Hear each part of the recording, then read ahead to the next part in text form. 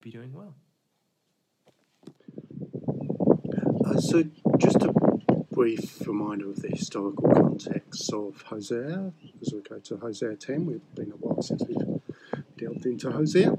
So, after the death of David's son Solomon, Rehoboam, his son, succeeded him, and he had bad advice from his young counsellors, if you remember the story, and they increased the workload on the people.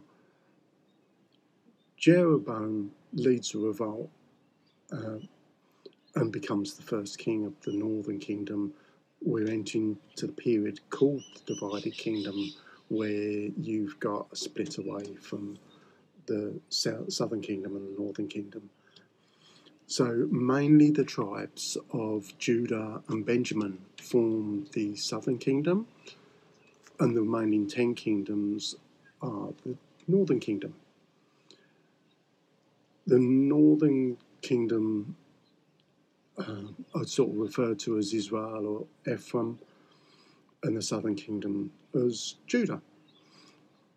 So the Kings and Chronicles has a lot more of the full story of this in it, but this is in the first of the 12 prophetical books is Hosea, so we're reading from there.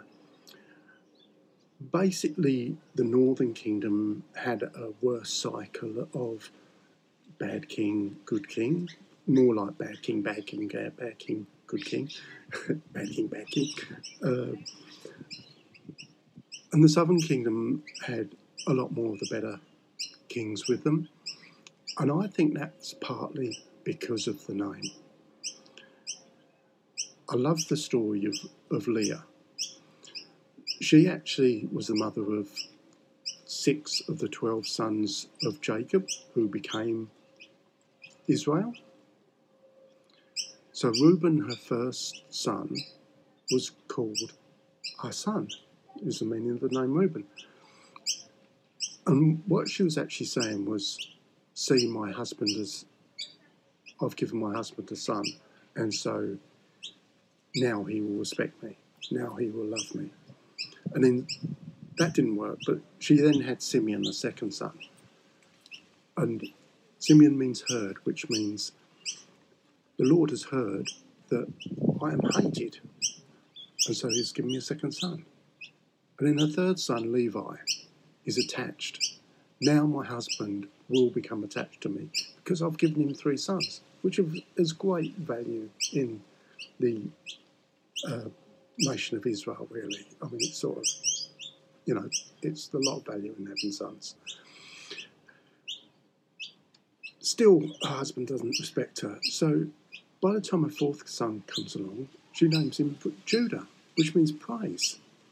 And so what she's saying is, now I will praise the Lord. So there's a difference to Judah, that it's directed to God again. And I think that's a key to our lives, and a key to why the tribe of Judah, the kingdom of Judah, the northern kingdom, the southern kingdom, have done so much better. When your kingdom is called Judah, it's called praise, and you know that that's praises of God, then it's a constant reminder of you to approach him.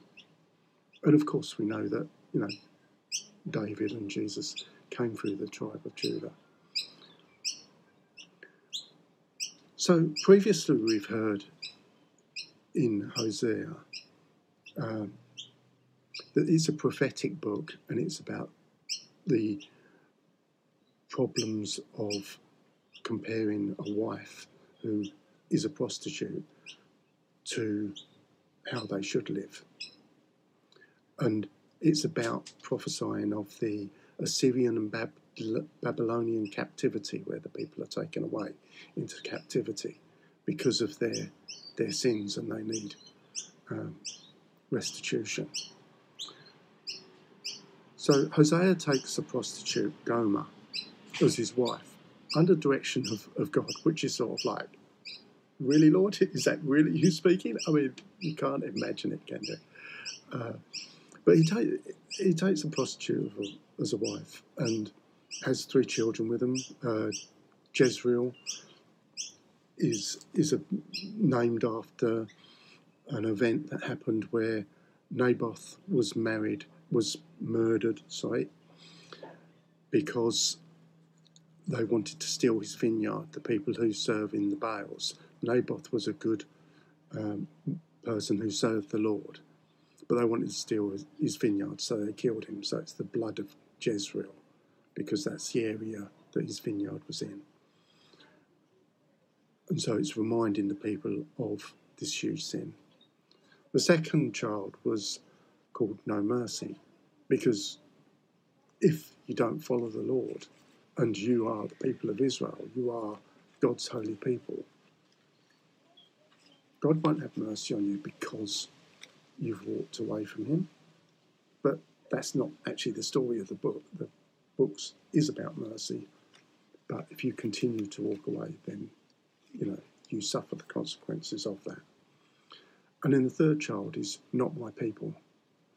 And they are his people because they're Israel. They're named after him. They are the people of God. But because you do not follow me, you are not my people. So it's a warning here within the three children that you need to follow God. You need to push into him. And then we have the story of Gomer carrying on, that she continues to be, returns to prostitution.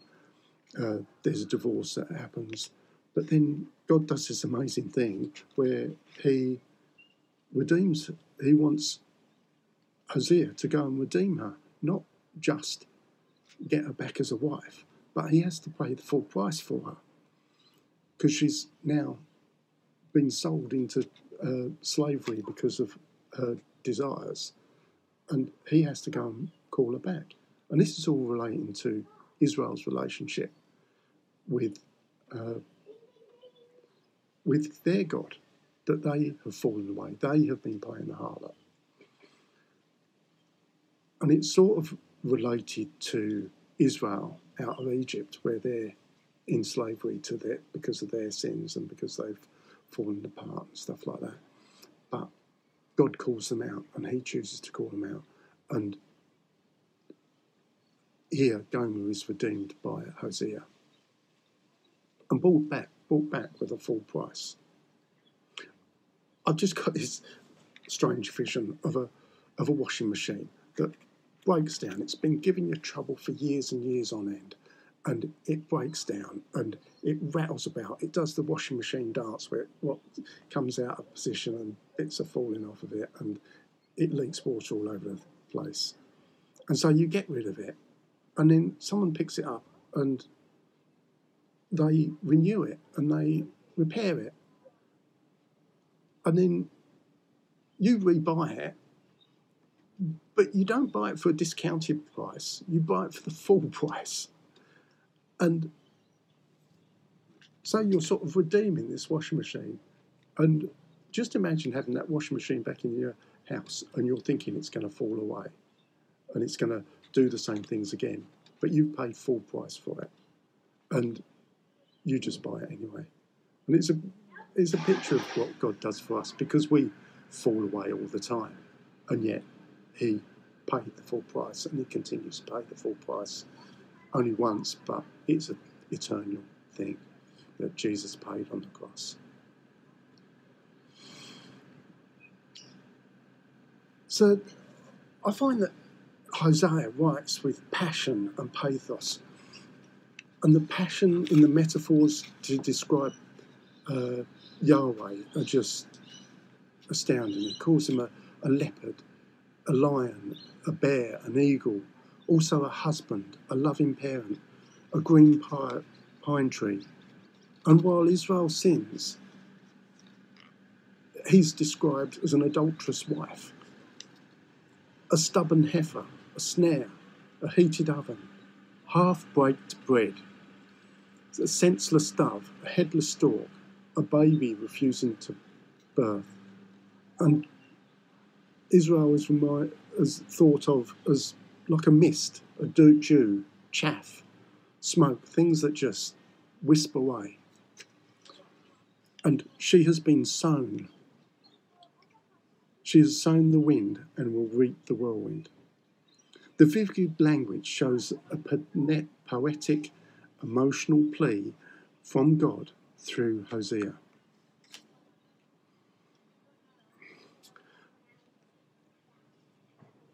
So commentators are split on the transition from adultery, unrepentance, to Job, on the judgment motif of God, to God's love for Israel.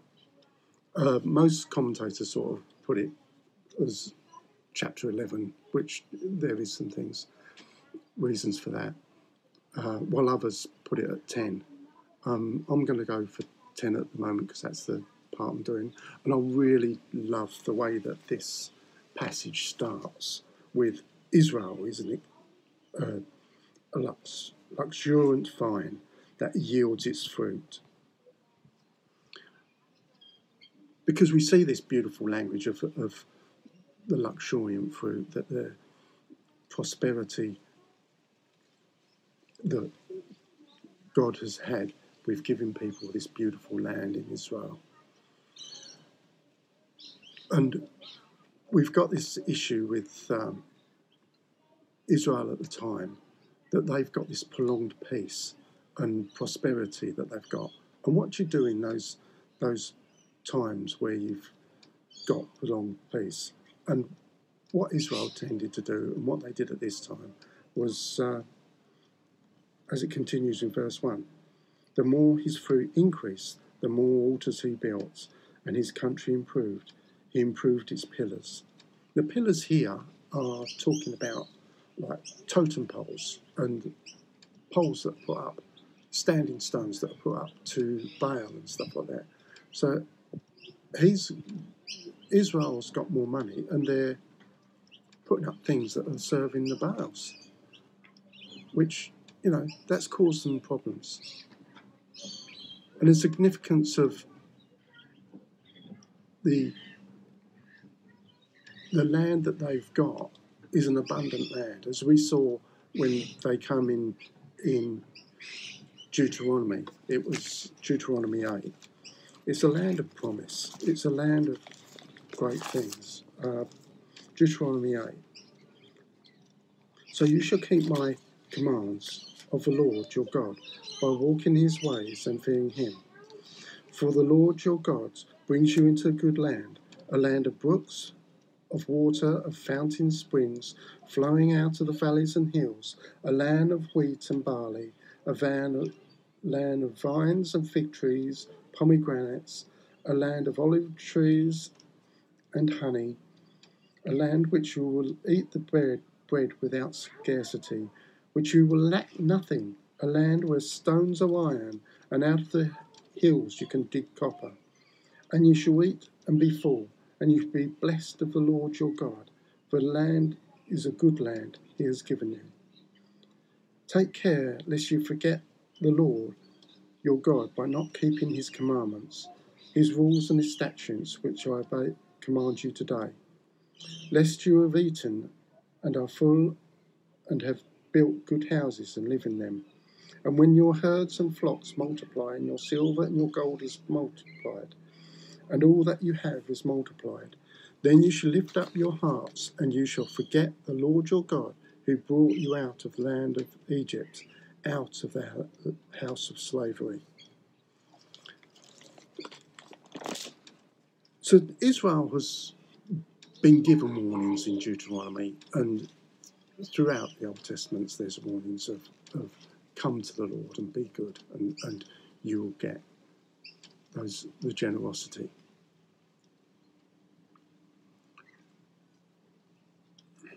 Because it is a land that is just got great prosperity. And in Hosea 9:10, it talks about, like grapes in the wilderness, I found Israel. Like the first fruits on the fig tree in its season. So even out of the wilderness, we've got this picture of this luxuriant vine, of how plentiful the land is. And it does it out of the wilderness. It just is a natural thing. But we see that Israel has fallen away and chose to chase after false gods, as was illustrated with Gomer. We go to verse 4 in chapter 10. They utter mere words and empty oaths, and they make covenants. So judgment springs up like poisonous weeds in the furrows of the field. Now, the weeds here that spring up, poisonous weeds, are identified as the term rosh in the Hebrew, and may refer to Assyrian scabosis, which has poisonous seeds, but the flowers are like a purple one. Now, shallow planting helps these weeds grow because their roots go deep. And so if you just harvest and cut off at the top or plant shallow, the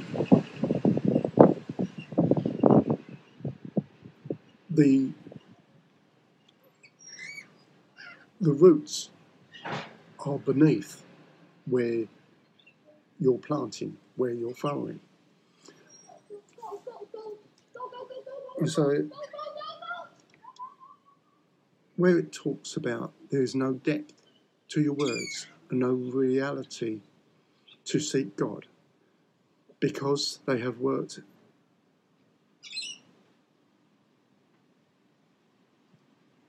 Okay, stop that. I'll have to.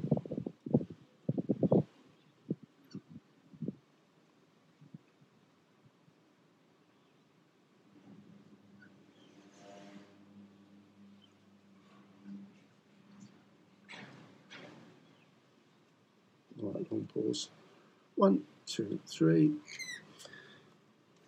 So in verse 11, 12,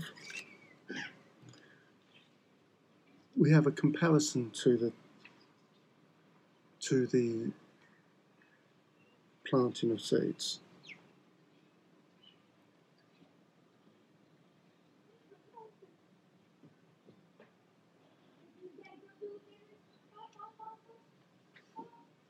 So there's a comparison to this in verses 11 and 12. Judah must plough, Jacob must harrow for himself. Sow for yourselves righteousness, reap steadfast love. Break up your fallow ground, for it is a time to seek the Lord, that he may come and rain righteousness upon you. So as we see, it says Judah must plough and Jacob must harrow for himself. So if you sow for yourself, if you plough for yourself, if you do it yourself, it is a solo effort. You need to go in and break up the ground. You don't know that it's done unless you do it. And you have to put your hand to the plough. It is about Jacob must harrow for himself. So it means we must harrow for ourselves. We must put a hand to the plough and seek out what God wants for us. Because we don't know how deep the plough needs to go. Or nobody else knows how deep the plough must go. So if we're in control of it, we know what is turned over, what scriptures mean to us as we do it. And I think Paul, in his second letter to Timothy, in chapter 1, 6, 7, puts it another way. Therefore, I remind you to stir up the gift of God, which is in you through the laying on of my hands. For God has not given us a spirit of fear, but of power and of love and of a sound mind. Because we're supposed to stir up the gift that is in us. Just as they had a good land in Israel. The soil was good. It was good for producing the grapes. It was good for producing great things. There's copper in the hills. It's a good land. There's good within us, but we need to stir up the gift of God that is within us. It is about us putting a hand to the plough.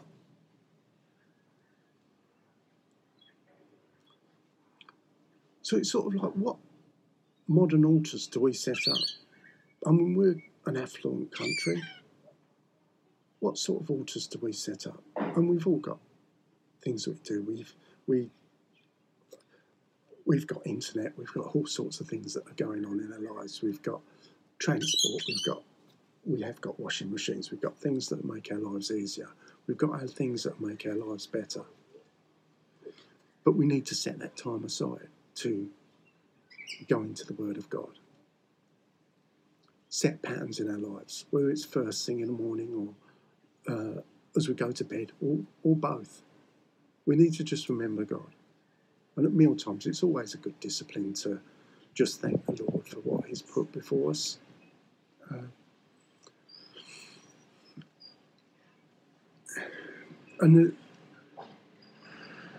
So we need to be true to the promise of the God. And wait for the truck to go by.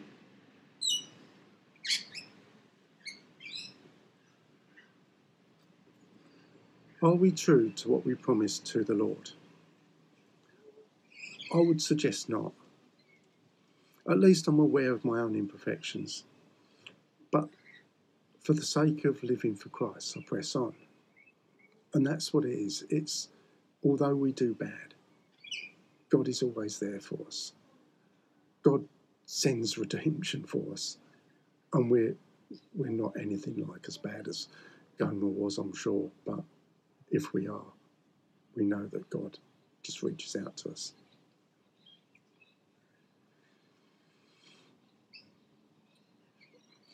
I think we're rich in this country, and we could use Hosea's language. Australia is a luxuriant vine that yields fruit. And at times, we may struggle financially, emotionally, spiritually, and physically. But we are a luxuriant vine. We still have comfortable homes and food in our cupboards. People in our lives and praying for us as we are praying for others, as is our discipline, as being people who love God. We have a freedom to worship and pray for others and have a capable health service. So we have, in Australia, a luxuriant vine. We've got it really good. And at the moment, we've been shut down because of COVID and stuff. There's been restrictions and stuff. But the government are putting funds out to us, which is amazing.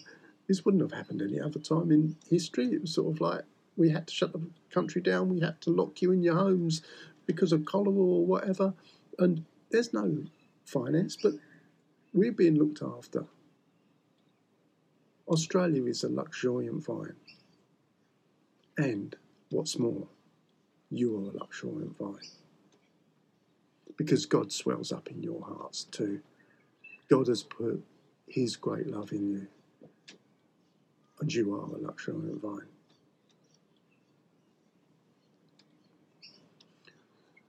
And what's the keys to living that life of that luxuriant vine? It's Judah. It's praise. It's approaching God in praise. To know that you are the people of praise. To know that you are the people who God has set apart.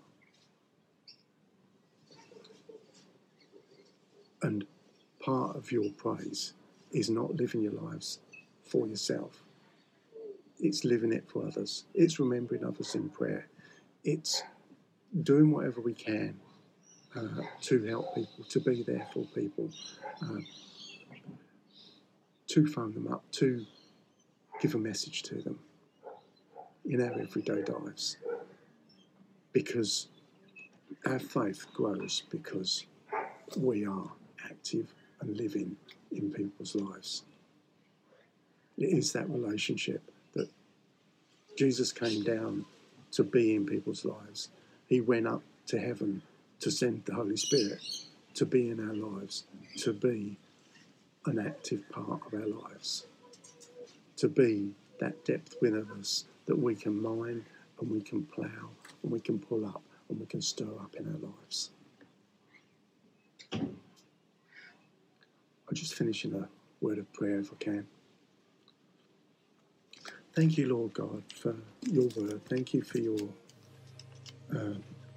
servant Isaiah, who did remarkable things in our lives, in his life, Lord God. You chose him to make such a vivid example of your love for your people, that you will do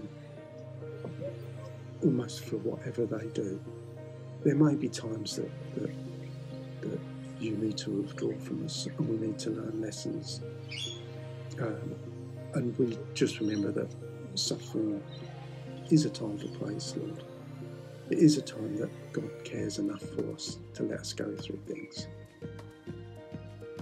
But we just thank you, Father God, that you have given that good soil within us, Lord, the good soil of your Spirit, that we may plough it up, we may stir it up, we may live in that peace that you have given us, that joy that you've given us that's not mere happiness, it's joy that lasts through the good and the bad things, that we can just stop and relax in that.